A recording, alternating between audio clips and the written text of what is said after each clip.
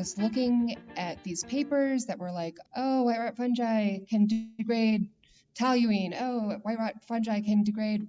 The list just kept on going. And I'm like, why is this not a thing? Welcome to Applied Mycology. I'm your host, Leaf, here with your other host, Craig. Hello there. And that was today's guest, Lauren Saplicki. Now, I met Lauren back in 2015 when I was going to school, and in the first few years of my fascination with mycoremediation.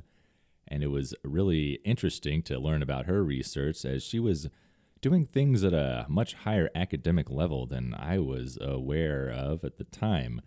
She was combining the techniques of environmental genetics and environmental engineering along with mycology to study fungi growing in soils at Superfund sites. In this episode, she breaks down some of her research and its implications. Lauren also helped us break down various environmental genetic research techniques, going back to their initial development in the 70s, up to today's next-generation sequencing and bioinformatics technologies. She also provides hypotheses on why commonly pursued methods of mycoremediation haven't always achieved the successes people have hoped for. I posit that in the past, those bioaugmentation efforts into soils with white rot fungi haven't been so successful because the soil communities, the soil fungi have already been established and have kind of fended off their colonization. And now, into our conversation with Lauren.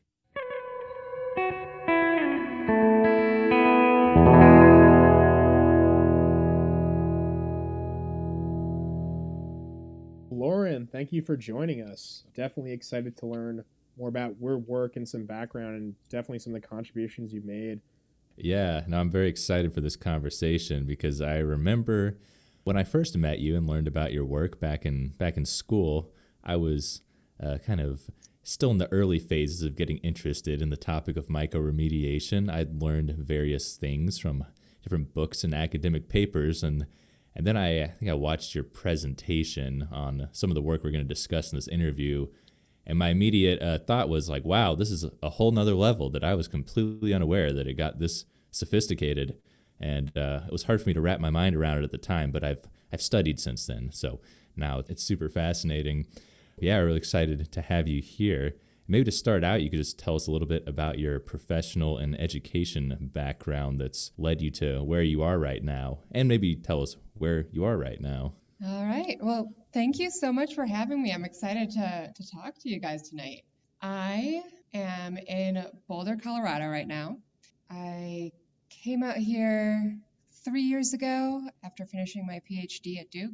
I was at Duke for like 5 years, and then before that, I was at the Ohio State University studying environmental engineering. And I started into environmental engineering because I grew up in like post-industrial Rust Belt, Ohio, and I just saw how prevalent pollution was, and I was unsatisfied with the current tools. Because the current tools we have are like physical chemical treatment mostly, and some bioremediation, but the types of sites that had soil pollution were really restricted to mostly the physical chemical treatment methods. So those were really expensive, and the states didn't have unlimited money, and they still don't. So the program that takes care of cleaning up these abandoned polluted sites is called Superfund. It's pretty super fun. Yeah, I warned you guys. There might be puns. That's a fun pun when we're explaining bioremediation and some like, wait, toxins are super fun. No, maybe brownfield, but yeah. Yeah, so when they are polluted and there are current like businesses around it or on it or linked to it, it's considered a brownfield. And if it's abandoned and if it reaches certain super toxic level, it'll make it to the National Priorities List, which is this List O sites the Superfund program has to clean up. Yeah, so they started this Superfund research program to study the environmental toxins and to create ways to better clean them up. So how did I find my way into microremediation? Oh, yeah. I saw Paul Stamets's TED Talk, 7 Ways That Mushrooms Can Save the World. And as an environmental engineer, I was like, oh, I want to save the world as a young, naive environmental engineer. It's 6 I was ways, like, though, right? Oh, yeah, 6. 6 ways and Sunday, so 7, I suppose. There's always the do nothing approach. It was 6 ways, I guess. But I remember one of them being bioremediation. And I was like, that's what I want to do. And I had an internship at Battelle at the time, which was a really innovative environmental consulting firm. And I didn't see it happening a lot. Like, if anyone was going to do the more innovative type of cleanups, like that were described by Paul in that talk, it would have been them. But I wasn't seeing it. I wasn't seeing it anywhere. And at the same time, I was looking at these papers that were like, white rot fungi, they should work. Oh, white rot fungi can degrade toluene. Oh, white rot fungi can degrade. The list just kept on going. And I'm like, why is this not a thing? So I went to Duke to carry out research in the lab of Dr. Claudia Gunch, and also to work with Dr. Rita Svil-Gillies in mycology. And that's kind of how I found my way into fungi. Yeah, or how they found their way to you. Yeah. Yeah. So do you want to describe a brief summary of the work you did at Duke with fungi and Superfund sites? Well, it was 2. Yeah, there was a proof of concept one where I took a class. We just taught a class in, I think it was like microbial ecology, or maybe it was applied mycology. I'm not sure which one it was. It was so long ago. But I learned about how soil DNA could be extracted and then sequenced, because that was the work that he was doing in his lab. And I was like, whoa, I wonder if there are white rot fungi in these soils. So I took a 2-step approach. One of them was culturing soils from the Atlantic Wood Industries site, which was super polluted. Like, it's one of the most polluted sites in the world. What's it polluted with? It's polluted with polycyclic aromatic hydrocarbons, which a long time ago, I want to say maybe from the 1920s is when the pollution started.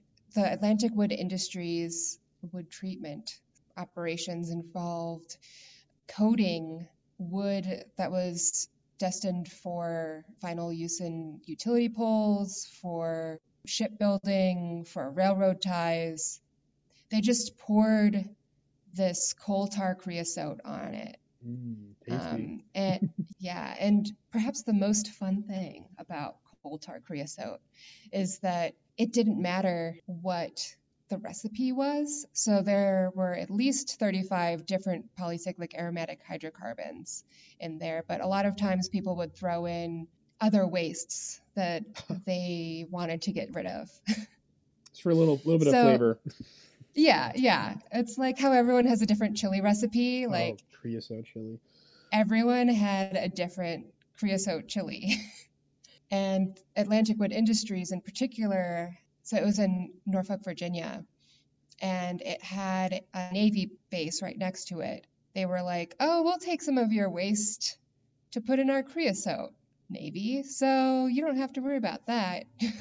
So on top of like their creosote, they also had whatever junk the Navy was producing. So yeah, I wanted to see if there was even fungal DNA in those soils. And so I extracted DNA, which was pretty difficult because when you're extracting DNA from soils, you have to have a violent enough method to get the DNA away from the soils, but you also want to have a gentle enough method not to shear the DNA to pieces after it's out there. So when you add creosote to the mix, it kind of makes it extra complicated.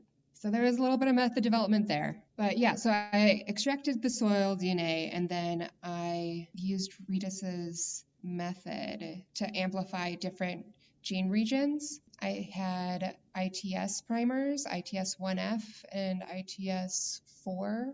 And then I also had some LSU primers, which amplified the more conserved large subunit gene. But a lot of people focus on the ITS. And so I was like, okay, well, ITS gives you more specific species information. I want to see the ITS. But the ITS didn't pick up there wasn't a band in my gel. So after you run a PCR, you run it on a gel and then you verify that your method worked by seeing a band in the expected region, the size region. So PCR just amplifies your genes. The gel electrophoresis is like a sieve, like a filter, but it uses, instead of mechanical screens, it uses the pores in a gel. Interesting. Maybe this will be a good time, before we get into all the interesting results of your research, to step back a little and create some context with these genetic techniques that you've been talking about so far. Because I know you had a publication in 2016, which I found to be extremely useful for myself to read, because it was a kind of an elegant overview and history of the development of genetic techniques for doing this type of environmental bioremediation screening and kind of what developments happened when, so we can give our listeners a little bit of a background of where all this stuff comes from. And if I remember correctly in that paper, you said the first three breakthroughs that allowed this to happen were cloning, Sanger sequencing, and PCR, or what you were just mentioning. Do you want to just explain what each of those things are, and then we can kind of move along this timeline into today's genetic technology? Yeah, so cloning is where they insert a gene into E. coli. So any gene can be cloned into E. coli. Which is a bacteria, right? Which is a bacteria, yeah. A lot of people might be familiar with E. coli from food recalls, but it's also the workhorse of molecular biology. Yeah, it's really interesting because these strains, they've been bred so long to really only survive on selected media like agar or liquid media. So, in some lab work, people are like, oh my God, am I going to get infected? I'm like, well, don't lick the plate, but but other than that, I think, but yeah, these are kind of like the domestic cats equivalent. They've been yeah, they're domesticated and they're fancy. So people in the early days, they had environmental DNA, or they had whatever DNA they got, and then they transformed it into these clones, into these E. coli. And then they extracted the DNA from the individual colonies, because one bacteria, they multiply, they just double, and each copy has the same genes. If you could spread them out on a plate such that one colony could be isolated from the others, you could make sure that there was one gene in each colony that would be from your environmental DNA. And so what they did was then they extracted DNA from those and then sequenced them one at a time with Sanger sequencing. Yeah, so it was about 1972 when the genetic cloning came about, around 77 or so when the Sanger sequencing technique was developed. And then the other early development was PCR. And you mentioned it a little bit earlier, but could you just describe a little bit more about what PCR is?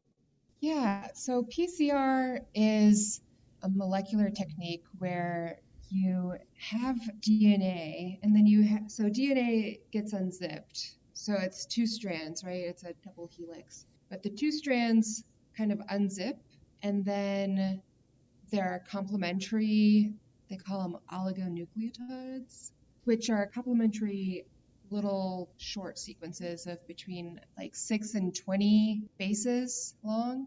So DNA of A, T, C's, and G's. And if you know what you're looking for, you know the complement of what you're looking for. And so A's goes with T's and C's goes with G's. And so they developed these primers that are these little strands of DNA, the short little oligonucleotides. And they go in and land on the DNA when it's unzipped. And then an enzyme comes in and starts at the primer and then goes along each strand and fills in the complement. Without polymerizing So, yeah, and so it does this hundreds, thousands of times, and then you amplify the DNA, the gene that you want, and then you can separate it out from the stuff you don't want on an agarose gel, because DNA is negatively charged, and so it'll move along an electrical current.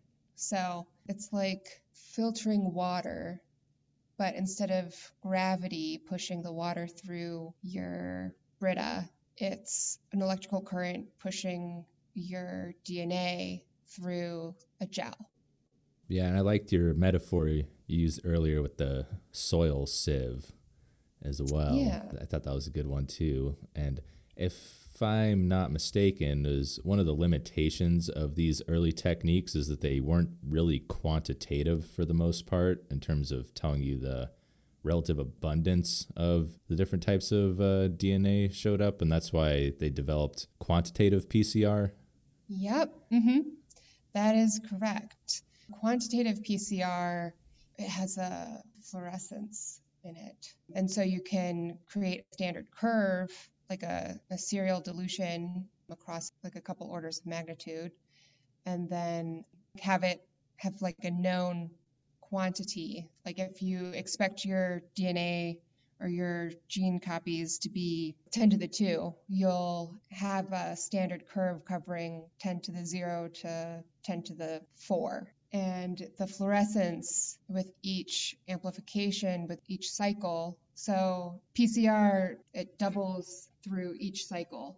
So if you do 30 cycles and you have this fluorescence that only emits light when it's incorporated in DNA, you can measure it after each cycle and then back calculate to see how much you had at the start. Yeah, it's cool stuff. I did read about this concept of PCR bias. Is it true that it's like certain types of DNA might inherently replicate more in this process than others? So there's kind of something you have to be aware of when assessing this data? It's kind of like whoever raises their hand the most in class. Isn't it like the more abundant, the more often that reaction will amplify it? So there are two kinds of PCR bias I can think of right now. Two common kinds of PCR bias are really simple. It's got two types, and it's 1% is species A and it's 99% species B. You might not even pick up species A because all that your reaction is multiplying is species B. So that's one type.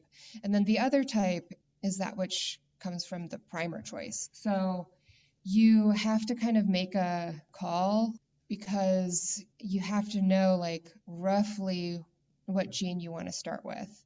So a lot of the primer design is meant to capture the fungi that we know, because the fungi we know are aligned, and then the sequences are aligned rather, and then the variable regions, the ones that are different for the different species, are bounded by these more conserved regions. But the more hypervariable your gene is, the more you risk primer bias, because like you don't really know how stable your conserved region is.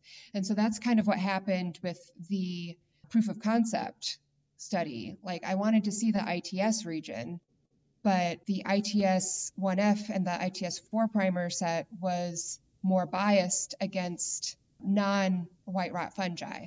So it turned out that the site had a lot more ascomycetes than we had thought. And so it made sense in the end why the large subunit worked and the ITS region didn't. We just weren't finding the ITS region And that's something too, because looking into some of the research, sometimes you're sequencing them and there are no known reference hits. Some fungi don't even have an ITS region. Like the fact is they're a bit mysterious in that way, or a bit complex, because some of the standard assays for looking at some of the primer regions, you'll have to get creative and design your primers because some of them may not have been studied thoroughly at all. Yeah. Well, the thing is that they're different. Yeah, they probably haven't been studied at all, or maybe they're not sequenced at the very least if they are studied. And so there aren't many database representatives to design primers for. Now let's move forward another step in the history of these genetic techniques into the realm of whole genome shotgun sequencing and other techniques that have arisen as a result, like amplicon surveys, metagenomics, metatranscriptomics. I'm just throwing all the big words out there, but would you like to clean up my mess here, Lauren, and tell the listeners what these things are and why they're important? You threw out a lot of big words and a lot of concepts. Whole genome shotgun sequencing. That's just extracting DNA from whatever you're interested in and then fragmenting it, cutting it up into bits randomly, and then sequencing it using, well, it's kind of sequencing agnostic, or sequencing platform agnostic, but it's called shotgun sequencing because it's like quasi-random what bits are that get sequenced. But the idea is that there will be enough overlap so that you can align them and then you can figure out what your DNA sequence is. And it's whole genome because it's like one organism, and that's the only way that they could align it, because it'd be kind of impossible to align a mixed community. Yeah. Mm-hmm. I think I was reading that technique developed around when they were trying to sequence the human genome with the Human Genome Project. Yeah. It cost $2.7 billion to sequence the human genome the first time. Yeah. Oh, God. Yep. That sounds about right. And the point of the trajectory of this conversation is we're trying to get at how much the genetic technology has advanced and become more accessible. And, well, it costs less than $2.7 billion to sequence a genome these days, I imagine, right? Yeah. So if that was still the cost, my microbes would just be unknown. Nothing in my study would actually work. It would just be a dream. Well, it's kind of amazing the capacity that such a large project created, where now we can actually look into molecular ecology, which, looking into some of your papers, addresses a lot of the complications where maybe people were only looking at white rot fungi off the bat.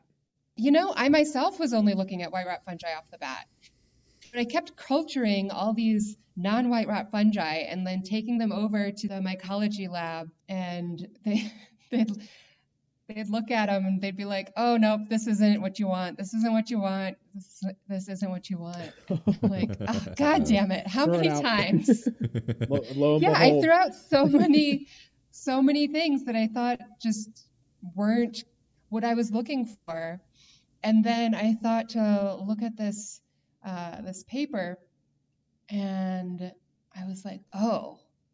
So I think it was a Harms and co-authors Nature review, where they looked at all of the contaminants across all of the different fungi that had been studied in a mycoremediation sort of context, and they grouped them based on their taxonomy. And they found that actually there were like a bunch of representatives from pretty much every large taxonomic grouping, which meant like white rot fungi weren't the only ones that could degrade these pollutants, that like the basal lineages could, that the parasitic lineages could also, and like the Ascomycetes, the chytrids, they were also really capable of degrading pollution. And it wasn't just like the easy pollution, it was these really tough PAHs too. And so I was like, oh, I think we have something here. Is whether the pH is being hydrophobic, does that play into why they're harder to remediate?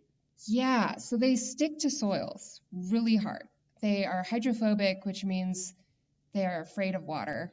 The breakdown of the word hydro means water, and phobia means a fear. So these chemicals just like don't go into water very easily. And that means that they stick to whatever isn't water, which is soils when they spill into the environment. Yeah, I thought an interesting point that was raised in your paper, which I'm getting a little bit ahead of myself, but it's relevant to what we're talking about now, where you're isolating some of these ascomycetes from the soil and then testing their ability to degrade anthracene, a type of PAH. And there was this idea that the same way we think of how white rot fungi and the Basidiomycete group use their wood degrading mechanisms to break down pollutants, the same enzyme systems they would use to degrade lignin and hard wood structures, that there might be an analogous thing with the ascomycetes, but instead of it being about wood degradation, it's saying that they're mechanisms of attaching to hydrophobic surfaces, which in the natural world, in the ecology, might be that these fungi are trying to attach to the surface of plant leaves or plant tissue. And those mechanisms to attach these things that are not necessarily easy for a fungus to attach to might be at play with them also dealing with these, hydrophobic chemicals on the soil surface. Yeah, so they have this group called hydrophobins. And ascomycetes are like a really diverse group, but I used a fungus that was it had 3 different styles. So it could feed off of other fungi, a mycoparasite. It could live soils off of organic matter, or it could grow on wood. For all of our mushroom cultivators out there listening, you said that this fungus can parasitize other fungi. What's the name of the genus? Oh, it's a trichoderma. Yes. Mushroom cultivator's bane, as some people call it. Trick. Oh, yeah. Yeah, trichoderma. It's convenient because it was sequenced. And so I knew what genes to look for. It was sequenced because it's also an important biocontrol agent. So like the fungi that grow on corn, the farmers use it to parasitize those fungi. You can buy like pouches of them, which is kind of crazy if you told a mushroom cultivator. They're like, please, I'll give it to you for free. But yeah, so I set up these experiments where I had fungi with a wood source, with a source of chitin, which is what the fungal cell walls are made of. And I also set up a group with cellulose, which was a proxy for leaf litter. And I put this proxy for PAHs, anthracene, which has 3 carbon rings. They're called polycyclic aromatic hydrocarbons because of their ring structure. Like they have these conjugated ring systems. Some of them have 2 rings and some of them have 8 rings. And so I picked a 3-ring one, which was kind of right in the middle. And it was also maybe not the most toxic one, which is convenient. But yeah, so I watched for that degradation as I saw growth happening. And I was like, okay, which one of these is going to be the right food?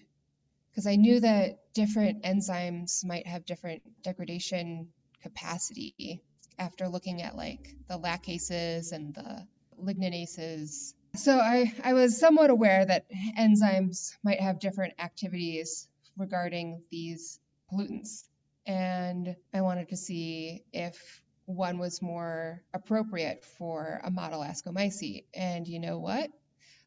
The ones that were happy growing on wood, they were so white and so fluffy, and they were just like happy little clams. They had negligible degradation. The ones that were like hardly eking out a living on the chitin had a lot of degradation. And the ones that were growing on the cellulose had pretty similar amounts of degradation. And so like the takeaway there was that we've been feeding the fungi the wrong things. we've been feeding them wood, and yeah, they've been happy, but what they really needed to degrade the pollution wasn't wood, because there weren't wood rotting fungi there. There were Yeah. just like So you're talking the about ones. specifically this Trichoderma species that's growing on wood, but it's not really breaking down much of the contaminant. Yeah, yeah. So I was like, well, that makes sense with what people have tried. So maybe to give some background on what people have tried. So people tried everything to get the wood rotters to do their job in the soils. They placed little baits to get them to colonize one bait to the next one. They're like little wooden blocks. They tried adding wood chips and seeing if anything happened after the wood chips. Like if you want to stimulate fungal growth still and you ask an environmental engineer, they'll tell you wood. Just give them wood chips. But that's not really what we saw to be helpful here in the context of pollution degradation. So stimulating fungal growth and degrading pollutants don't necessarily go hand in hand, it sounds like. And Yeah. you also mentioned how the low level of chitin amendment increased degradation a lot more than adding a higher amount of chitin. And like maybe because there's too much high quality food for the fungus, so it's not really eating the contaminant. It's like if you got a lobster tail buffet sitting right there, are you really gonna eat the peanut butter and jelly sandwich? Yeah, that's a great analogy. I love it. Yeah, I found it really fascinating. It's the fact that I believe it was the Trichoderma where it was like basically was scavenging the carbon from the anthracene, which is fascinating to think about, which kind of speaks to, I think, some of your research. You mentioned that the reason why fungi are such a strong candidate for bioremediation is because a lot of these enzymes are not specific. They're kind of more general. So Yeah. it's interesting how, like, if generally they're producing these enzymes that are not specific, what kind of enzymes are they going to be regulating when they're hungry, when they're actually starved for carbon? Mm-hmm. Yeah. While we're still talking about this Trichoderma study, I'm not going to let you off the hook yet with explaining to us what all these genetic terms are, because I know this study involved amplicons and metagenomic analysis. Could you explain what those are and how they related to your methodology in this Trichoderma biodegradation study? Yeah. So thank you for keeping me on track. Amplicon metagenomics. Sometimes it's called barcode studies. So you have your PCR and you pick a gene and you look for it in your mixed microbial community. So you extract DNA, then you pick an organism of interest, and you have a gene that you're also interested in. So I was looking at fungi, so I picked a gene that was general enough to capture most fungi, but more specific so that it didn't capture bacteria or any plants or anything else that was not fungi. So I had this gene, which was the large subunit, targeted sequence on the large subunit, and then I added adapters to allow it to be sequenced on this next generation sequencing platform, which evolved from Sanger sequencing. First, it was Sanger sequencing, which was like the chain termination method. So they had a bunch of DNA and like nucleotides or bases that would stop polymerization further. So at the end, when they ran it on a gel, they had a sequence of, from short to long, the exact sequence of your bases. So if you had your first base in your sequence as an A and your second base in your sequence as a C, your gel, you'd read it from the bottom as an A and then as a C, and then the next termination would be the third letter in the sequence. So that went on to 454 sequencing, which did that sort of reaction in a different, more high throughput way. And then as that kind of evolved into this next generation of platforms that did things, and they changed the chemistry in different ways, but the point is that they were cheaper. So when I was doing it, when I was sequencing, it was like $100 per sample. And that is a lot more easy to justify than whatever, $2.7 million Billion. per billion dollars per sample. Yeah, Yeah. definitely. Sounds a little bit better. Yeah. There's a really amazing graph that's up on the National Institutes of Health's website, the NCBI, the National Center for Biotechnology Information. And it basically explains that the cost of sequencing and synthesizing DNA just absolutely kind of cratered out in the late 2000s. So this is why a lot of the molecular biology is really the next biggest thing, because it's happening faster than the information computing revolution. Yeah. And for perspectives, like for a genome, hundreds of millions of dollars, we're now approaching the point of sequencing genomes of around $1,000, which is pretty wild and with high resolution. Oh, yeah. I am so glad that I came into this field when I did.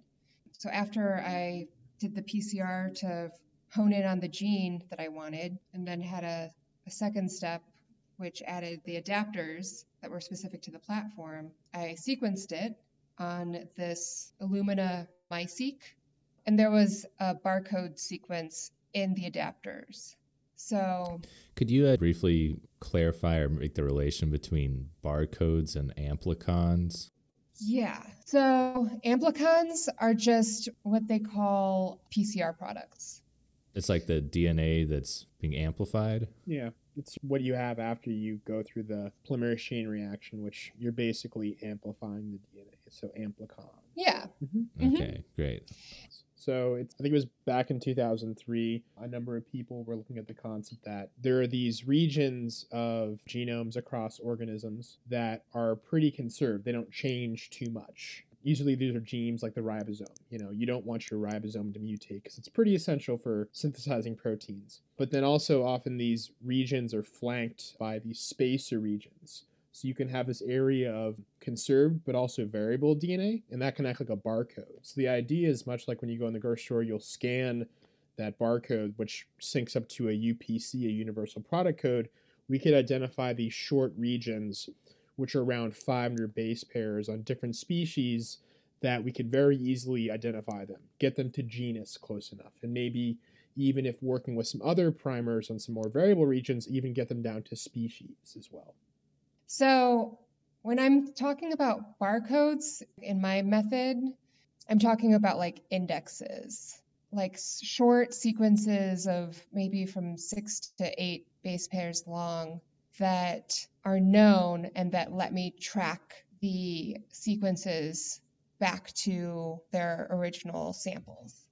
At the end of that, I had a bunch of DNA sequences, and I needed to sort them back into their samples because I took samples from different soils with different pollution loads, and I wanted to see if pollution was a selective pressure for certain fungi, like if some fungi were more adapted to the high pollution than others. Yeah, so I tracked those back, and I created a tree of how related they were to each other. And I found that the Ascomycetes far outnumbered the Basidiomycetes, which are the taxonomic group for white rot fungi. And you're saying that this increased abundance of Ascomycetes was in samples that were more contaminated? Yeah. So it sounds like the Ascomycetes might contain more organisms that have a higher pollution tolerance and that do better in more contaminated environments than Basidiomycetes or other types of fungi. Yeah, well, in soils, like if you think about your typical soil fungi, they're not the wood rotting fungi because wood isn't really in soils in super high quantities. It's like there's a log on like the surface, but where the pollution is, it's deep in the soils. So I guess it kind of made more sense to me that there would be typical soil fungi having these tolerances. Yeah, so would you say that this part of the research where you're figuring out what all the fungal genomes are in your soil samples, does this qualify as metagenomics? It's technically metagenetics, but that doesn't Uh-huh. sound quite as great. So, or maybe the branding people who like decided metagenetics versus metagenomics decided to go with the metagenomics, but we're focusing Rolls in on off the one tongue gene. more. Yeah. So metagenomics is whole genomes. Whole genomes of a whole environment, right? Yeah. And so I have one more genetics term I want to get clarity on here. Then we can move Yeah. on into to more of the discussion. But we just outlined metagenomics, and then there's metatranscriptomics, right? And that's more of measuring the functions Yeah. in the sample versus who's there, more of like what's happening. Let me see that RNA. Yeah. Yep. Okay, so biology 101. DNA has all of your functions that you'll ever need. And then at any point in time, you have genes that are expressed. And so, say you're a fungus and you want to eat some food. So, you need to make an enzyme to put out into the environment. Well, you look at your DNA and you're like, okay, which part of this has my instructions for how to make my enzyme? Oh, this part. So then there's a copy that has instructions for the enzyme, and that's called RNA. And then that goes to a different part of your cellular machinery to be built into proteins. Is this my cellular machinery or the fungus's cellular machinery? Every organism. Every organism. What? Are you saying Here we're all you're- related? Yes. Oh, Yeah, boy. we are. Yeah, because everyone has cells, right? And you, as a eukaryote, are more related to the fungus that is also a eukaryote than to a bacterium, which is a prokaryote. Yeah, just simmer on that for a little bit. Ooh, a eukaryote or a mekaryote? Yeah. Holy. Yes. I'm going to use that one. But yeah, so here you're this fungus. You have your instructions somewhere in your library, and then you write a copy down just so you can give it to your cellular machinery to build proteins. So that little copy is RNA. And then the RNA can also be extracted just in a similar way that a DNA extraction's done, but it's much more intensive. Some of my RNA extraction took upwards of 12 hours, whereas a DNA extraction took 2 hours, but it can be done. All about So that that's- reverse transcriptase going to work. Yeah, so that's not even involving that step. It's just getting the RNA out first. So DNA is more stable than RNA. So you do this special reaction involving reverse transcriptase, which makes a copy of your RNA called cDNA. And then cDNA is sequenced in metatranscriptomics. It also can be directly used. RNA, if you use it quick enough, you can do sequencing right on the RNA. There's an RNA-seq method too. So you don't always have to do that extra step. Metatranscriptomics is the sequence of all of the RNA that's in an environment, which tells you what notes are being written down to make stuff into proteins. Yeah, so proteomics, it's so different, but it's so, it's new, but it uses analytical chemistry methods that have existed forever. Well, I don't want to say forever, but relatively forever. So it's super elegant. Proteins are what the enzymes that degrade stuff are. So they're the end result. And a lot can happen between the RNA step and the protein actually getting made correctly. So if you really want to know what's going on, you look at the proteins. That's the actual end function versus it's the genetics or the genomics is it's the library, and the RNA is the book getting pulled off the shelf, and then the proteomics is did someone actually read the book and learn what they were supposed to out of it? Yeah, so if to bring your PB&J back into the story, say you have a book about PB&J making, like how do you make a PB&J? Then someone taking it off the shelf would be the RNA, and then the proteins is like, okay, they actually assembled a PB&J, and the PB&J exists somewhere, and you're measuring it on the HPLC or the GCMS, this analytical chemistry. You're actually measuring the presence of these proteins or chemicals at that point. And in your research with these creosote Superfund sites, did you do any of this metatranscriptomics or proteomics work? I did metatranscriptomics. Nice. Yeah. What did you learn from it about the fungi and what they were doing? My method that I developed is to first detect what fungi are in a soil, and then you can use what you know about their fungal ecology, like what they're used to eating, to figure out what to feed them. So I figured if there weren't wood-rotting fungi in the soils at high numbers, then what's the point in giving them wood? So I gave them cellulose and chitin, and then I looked at the active communities over time using these metatranscriptomics. But I used this, I guess it's targeted metatranscriptomics. So I used the same gene because it makes it into the transcript phase.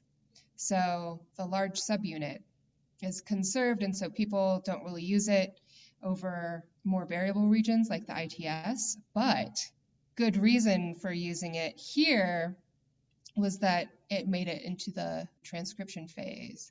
So I could tell whether different parts of the communities were active or not. And that's the thing you can't really get with DNA. You can kind of get a proxy of how many, like if it exists there, then in recent history it might have been active, but there's also the possibility that those fungi were dormant or the genes were just in the soils.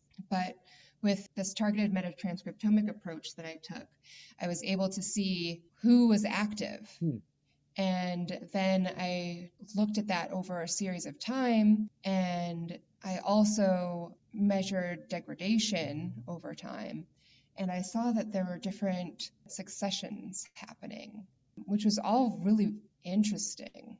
The parts of the community that I wanted to feed with the chitin and the cellulose, they were actually like responding to the chitin and the cellulose. So I saw like lots of chitin degrading chytrids and ascos in the chitin treatments and lots of leaf litter degraders in the cellulose treatments.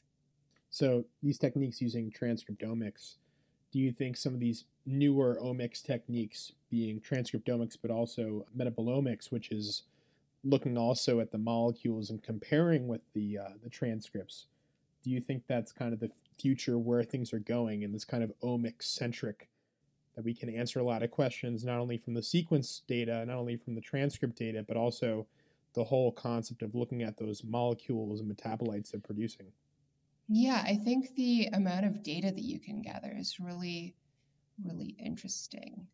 I think that there's a lot of unknowns still, like linking them together. So you can only say so much about that. Like you can only generalize it so much, but you can definitely tell what's going on to an unprecedented level, combining metabolomics and proteomics and transcriptomics and genomics. What are some techniques or procedures that are kind of on the horizon that you're interested in? What are some techniques in the same vein of the omics that are kind of going forward in the future that you kind of see for future research or future applications that you've heard about or excited about? Well, I'm really excited now. I'm really excited about taking this out of the lab. And so I'm working with a couple commercial labs to try and replicate my method. People could send them soil samples and they could get back their fungi.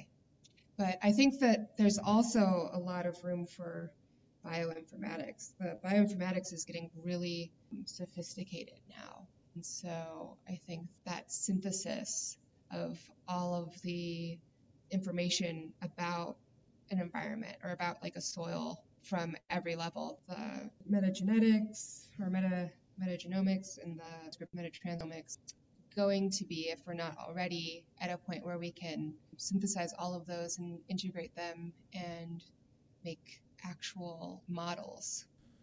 So you mentioned bioinformatics, and this all sounds like a whole lot of information and data. How are people able to go through it all or make meaning of it with just all the raw data that's going on here?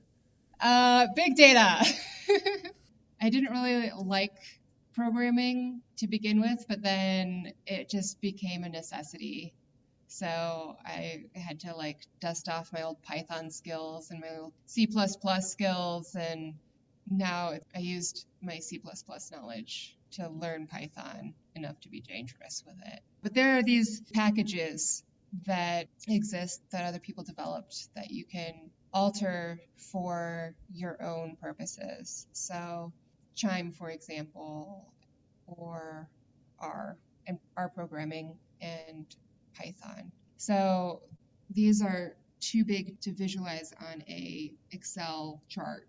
So they call them bioinformatic pipelines, and they help you sort through your raw sequences and then put them against a database along with some quality filtering and really identify who is there from their sequences and, well, from genetic sequences, what they're doing from their transcript level information and or what they're producing from the proteomics and metabolite levels. This is really fascinating because I think a lot of times when we hear about things like machine learning and AI, big data stuff, we're thinking about, like companies trying to take our data and information and make profiles about us to sell us things. But, these same techniques are also how we can potentially understand on a somewhat granular level what's actually going on in the soil. So we're just doing the mass surveillance and the microbes leap after all.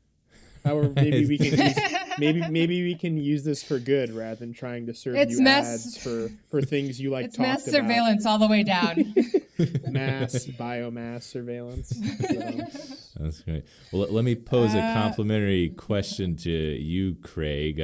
Do you have any methods or techniques in this realm of bioinformatics and molecular genetics stuff that you're excited about? Yeah, so this is something where it's kind of reading through Lauren's paper where she kind of summarized the whole genome approach. These technologies are becoming more and more affordable to actually generate the data and get it to synthesize the DNA, you need to do the assays and then to sequence the DNA after to get your data and to digitize it. So now the big push is to get into the bioinformatics, and learning programming is a thing where, you're a biologist, maybe, there's always a joke saying biologists are afraid of math. Well, maybe biologists, the closest thing they can get to close-up to math is learning how to program. But yeah, there's a lot of crazy techniques now because even for these things where you can even do simulations and models and potentially guess based upon the sequence data of an organism and understanding, okay, what are these clusters of genes? What are they producing? How can I guess what they're doing? You can kind of simulate in silico, kind of in situ in the soil, but you can also mimic these models on a computer system. So that's one thing that's really fascinating because you can actually basically do experimental design before you have to do any wet lab chemistry or in soil chemistry or any physical application. But some of the exciting stuff that's on the horizon now is an extension on molecular biology, which is synthetic biology. Part of allowing us to synthesize a DNA for cheaper, a lot of these oligonucleotides, which are basically the primers you're using for PCR or a number of these different reactions, RT-PCR, which are essential to do this higher throughput next generation sequencing, generate products which get sequenced, is synthetic biology. So there's a really fascinating technique that will kind of allow us to look at the active soil microbes. And Lauren, you mentioned that you would use transcriptomics or metatranscriptomics to kind of do multiple iterations over time to kind of look at the activity in the soil. Mm-hmm. Yeah. Yeah. So on that same note, the active proportion is really important, right? Because the one thing I think you mentioned was that you're not really sure whether, when you're doing this work, if like you're getting the active, the dormant, or the dead, or just extracellular DNA. It's kind of like if I was alien anthropologist, right? And I wanted to study human beings living in the New York City metropolitan area, it'd be kind of the same equivalent if I took a core sample that was a mile wide and a mile deep, right? Probably getting a number of things in the geological epochs over several hundred millions of years. So I don't know what's the mix of that stuff.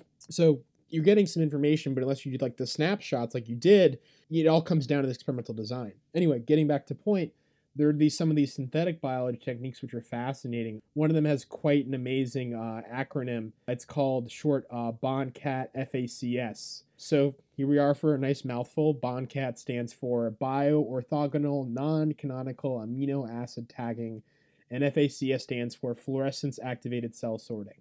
So basically what that means is what you're doing is you're taking an amino acid, you're pretty much taking an amino acid that is, bioorthogonal, so meaning adjacent to something that's biologically available, and you're modifying it. So what they're doing is through this bioorthogonal is they're taking an amino acid, methionine, I believe, and they're modifying it. They're adding an azide group, which is now this bioorthogonal amino acid is called HPG, or homoproparyl glycine, which I butchered it, I'm sure. But the thing is, in general, it's an amino acid you can incubate with your soil bacteria you sample. And basically, they'll take up this amino acid and use it in their protein synthesis. So they'll be having in their proteins an amino acid that is still functional but doesn't affect it too much, but they'll have this little adapter that can bind to a fluorescent dye, and then they can sort the active microbes and compare them back upon the traditional DNA sequencing or the metagenomics you would like there. So you can sort the active proportion as well. So a lot of the synthetic biology is pretty amazing in the factor of understanding what populations are out there by sorting the active fraction to the background environmental sample you're doing. Another amazing example was how we can potentially prospect microbes that are out there in the environment. One example was a study where they found a site where there was petroleum contamination. They were able to culture some Pseudomonas pudia. So Pseudomonas bacteria are known as some of the candidate remediator species. So they understood that these were surviving in a contaminated environment. So they're the part of the generations that have survived and started to learn how to figure out how to metabolize these contaminants. So they co-cultured them in a petri dish with E. coli, a certain strain of E. coli, DH5 alpha, like the fancy cat, the workhorse of molecular biology. And what they did was, one common thing in synthetic biology in these fancy cat E. coli, or these special laboratory grade E. coli, you can get them to express certain proteins from genes on a genetic circuit. And on this genetic circuit, this plasmid, they packed a number of genes for enzymes that can degrade petroleum hydrocarbons. So since we know in soil microbial communities, they're constantly talking to one another, but also sharing information, also genetic information. So they're able to co-culture the Pseudomonas pudia with the transformed E. coli, transform me basically inserting this plasmid with this genetic circuit, and then they horizontally gene transferred naturally in the co-cultured environment from the E. coli to the Pseudomonas pudia. And then basically we're able to reintroduce Pseudomonas pudia with this set of useful genes back into the environment, and I believe they saw a 45% reduction in the contamination. So it's amazing because we can use synthetic biology to look at the active portions of microbes, and even to kind of give those active microbes that are doing what they're doing well in the environment a boost up until they consume most of the petroleum hydrocarbons. Because you were saying, Lauren, that these microbial populations you share this information, but once it's not of use anymore, they'll kind of just throw it away, or basically won't be expressed. So that's a potential way of how you could utilize a natural capacity and natural ways that genes are expressed in microbial communities, while also giving them a step up, or giving them kind of like a booster seed. Like kind of the analogy, right? If you're trying to chop wood with a Swiss Army knife, you're having a little trouble, right? But if someone came along and gave you a hatchet, you'd have a lot easier time trying to chop that wood. And then, after you're done chopping it, you kind of just put the hatchet away and go back to your Swiss Army knife to whittle some kindling, Yeah. These strategies are somewhat available to citizen scientists or practitioners, but there are commercial labs that all you need to do is send them your soil samples or whatever environmental media is polluted. You could send them water, you could filter air onto a filter, and send them the filter. You could send them soils, and they'll extract DNA from whatever you send them, and then they'll do the library prep, the barcoding, and the indexing, and then they will sequence it for you. And they'll also do the bioinformatics to get you a closest ID. So maybe, I think you would get a genus. You might get a species, but you'll get that information from them. But if you want to do it, like, say you have a little lab, there are these bento box PCRs, or bento labs, I think is what they're called. Yeah, it's like a lab in a suitcase, or a footprint about its equivalent to a suitcase. Yeah, so it's like actually a little lab. You can just roll it around and do it where you can do your DNA extractions all the way through your PCRs, and you can even run gels on them. And it's so like miniaturization of things, because it makes it more field adaptable and more affordable to citizen scientists. But yeah, so you could have whatever size lab you want, and then you could send it to a commercial sequencer. Actually, you know what I'm really excited about is this nanopore sequencer. Yeah, it's so cool. It's the size of a flash drive, and you plug it into your computer and you can sequence in real time. You can see the sequences that are coming up. What's in my pot? Yeah. It's so cool. And it gets super long reads too, right?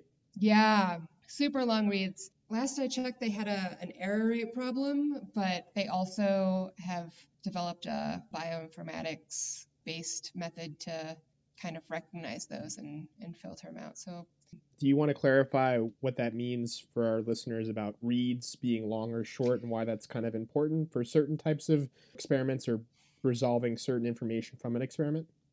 Yeah, so my gene, the gene that I used in my experiments, was like 500 to 600 base pairs long.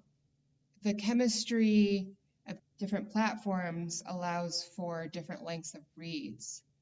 So I could only get 200 high quality reads from mine. So the Illumina chemistry I used was like a paired end reading. So they'd read 200 bases from the front of the gene and 200 bases from the back of the gene. And then if you had like a gene that was like short enough, like say 300 base pairs, then you had sufficient overlap. So you could be really certain about your entire gene length, entire sequence along every 300 bases, each base of the 300. But I could only use 200 of either side of the gene that I was looking at. So I couldn't be as sure about the fungi that I had. So a lot of them I just got to the genus level, which was enough because the organisms that I found weren't the well-studied ones. So it wouldn't really have helped if I had high certainty in some weird chytrid lineage. Yeah, so I mean, based on all these techniques you guys are talking about, I'm getting the sense that there might be more to this mycoremediation stuff than throwing oyster spawn on an oil spill. No, at least you need to drop it out of a helicopter. Oh, yeah. So at least not in soils. Yeah, that's right. We're medium by medium, and that's a very important point. Like, we're talking contaminant by contaminant, media by media, but to kind of bring this full circle, based on your research with these Superfund sites, if someone was to take their soil sample and they thought their soil was contaminated and send it to a lab to get this kind of genomics, transcriptomics data back, would that allow someone to be guided in terms of what type of amendments they should make to the soil to stimulate the fungi that are already there, or do we need to do more research before we can accurately guess those types of things?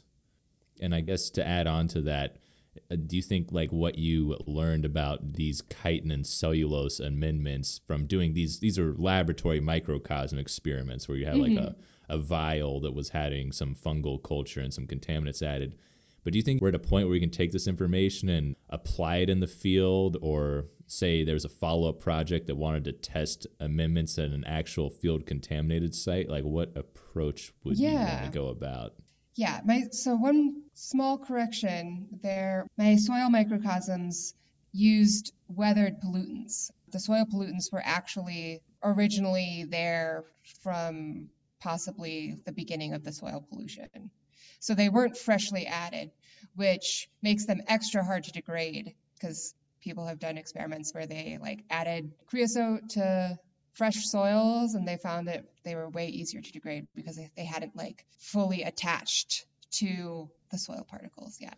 That's an important point. And actually, I was just reading an article because I was involved in a project working on atrazine, and they tested, it was turkey tail, Chimades versicolor, growing in flasks, and they had one batch where it was a like laboratory grade atrazine solution from like Sigma Aldrich or something.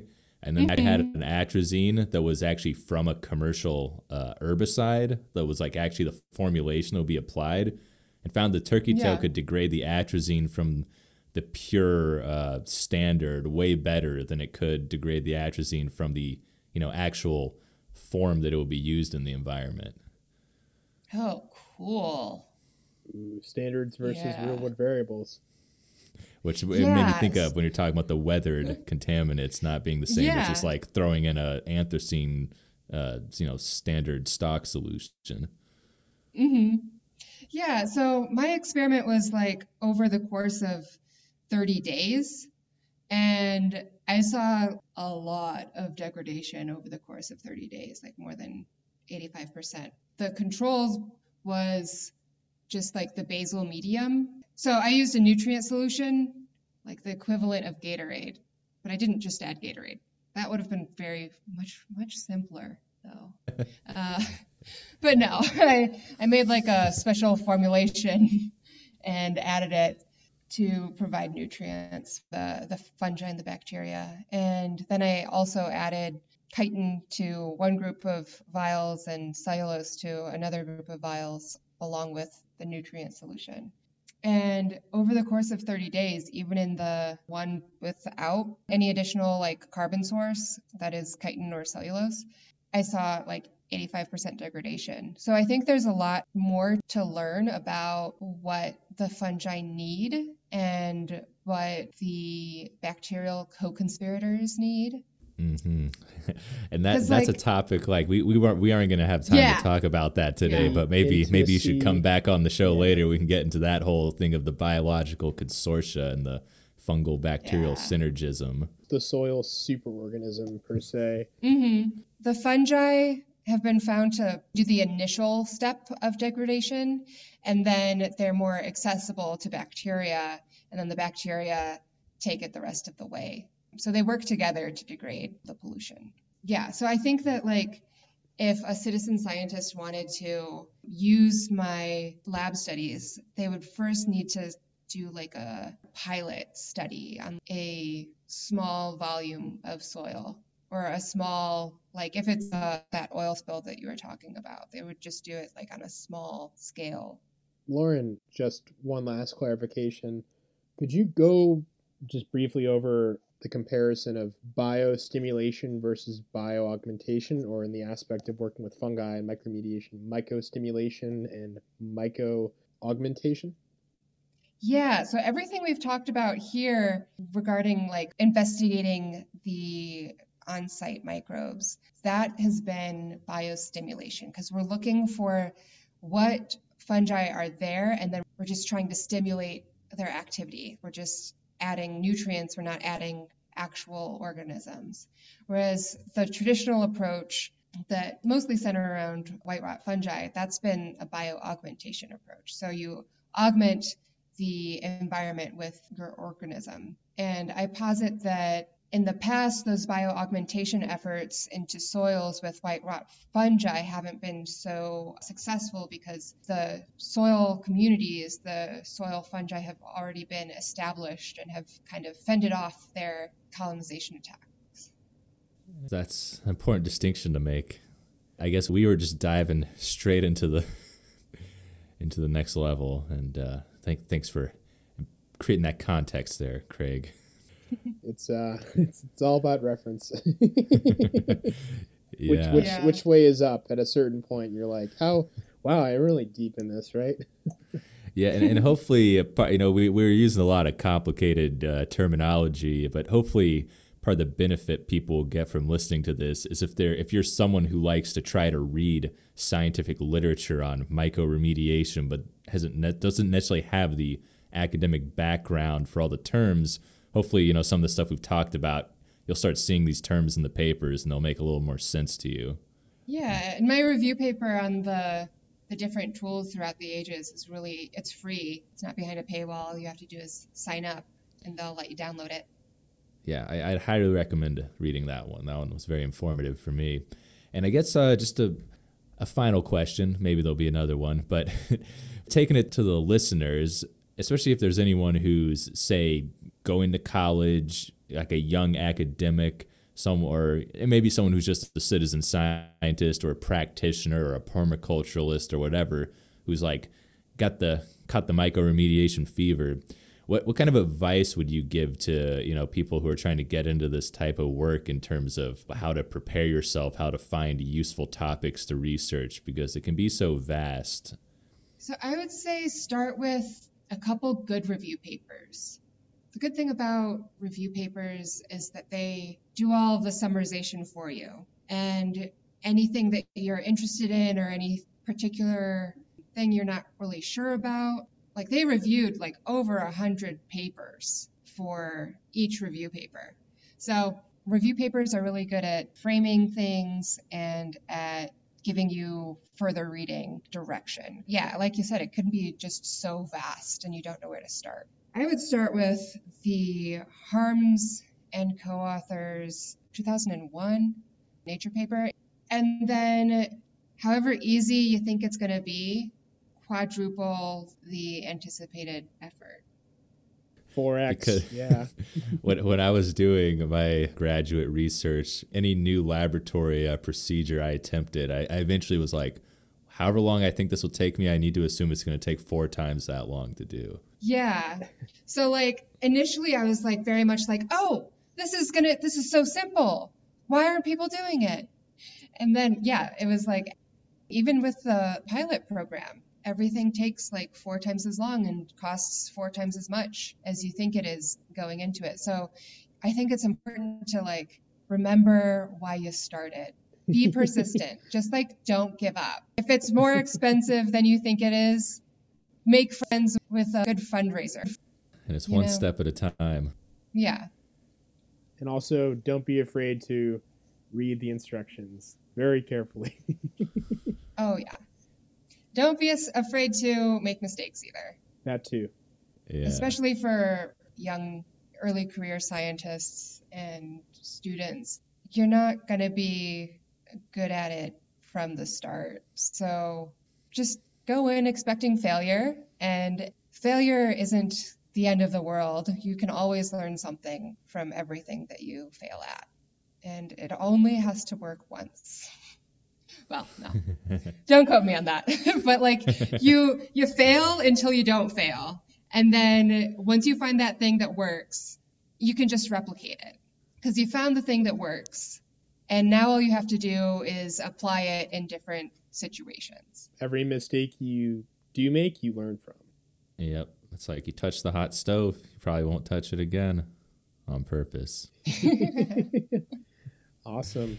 Well, Lauren, thank you so much for joining us. We'd love to have you again and maybe go into that microbial, fungal, bacterial, eukaryote plant interaction. Oh, yeah. Phytoremediation. The whole spectrum of biointensive remediation strategies. Phytomycobacterio Phytomycobico. Verma remediation.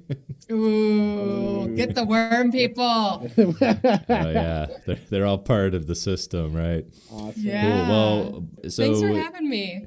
Yeah, it's our pleasure. It's really great hearing all your perspectives here and helping educate us and our audience in so many ways. Thanks so much for joining us, Lauren, and sharing all your insights and educating us on these somewhat complicated but very rewarding topics that are ever so important to understanding fungi and their ability to help us mitigate environmental contamination.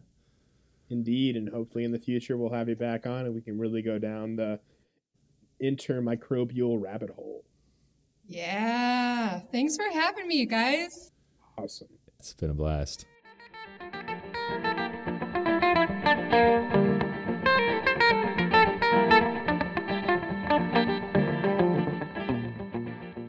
We want to thank Lauren for sharing her perspectives and experience. Check out the notes on the show page for links to her published research papers. Now, before we get out of here, I have to make one correction about a misstatement during the discussion. When I was talking about atrazine being degraded by turkey tail fungus and how the lab-grade atrazine was easier to degrade than the commercial product, this was actually not about atrazine. It was about 2,4-D, another common herbicide, and the research indicated that it was easier for turkey tail to break down the pure stock solution of 2,4-D than 2,4-D in an amine salt form, which is how it would be more likely applied in the environment. Now they have that clarification out of the way. If you like the show, subscribe on your favorite podcast platform, leave a review, and follow the show on Instagram and other social media platforms at Applied Mycology. Thanks for listening. Catch you next time.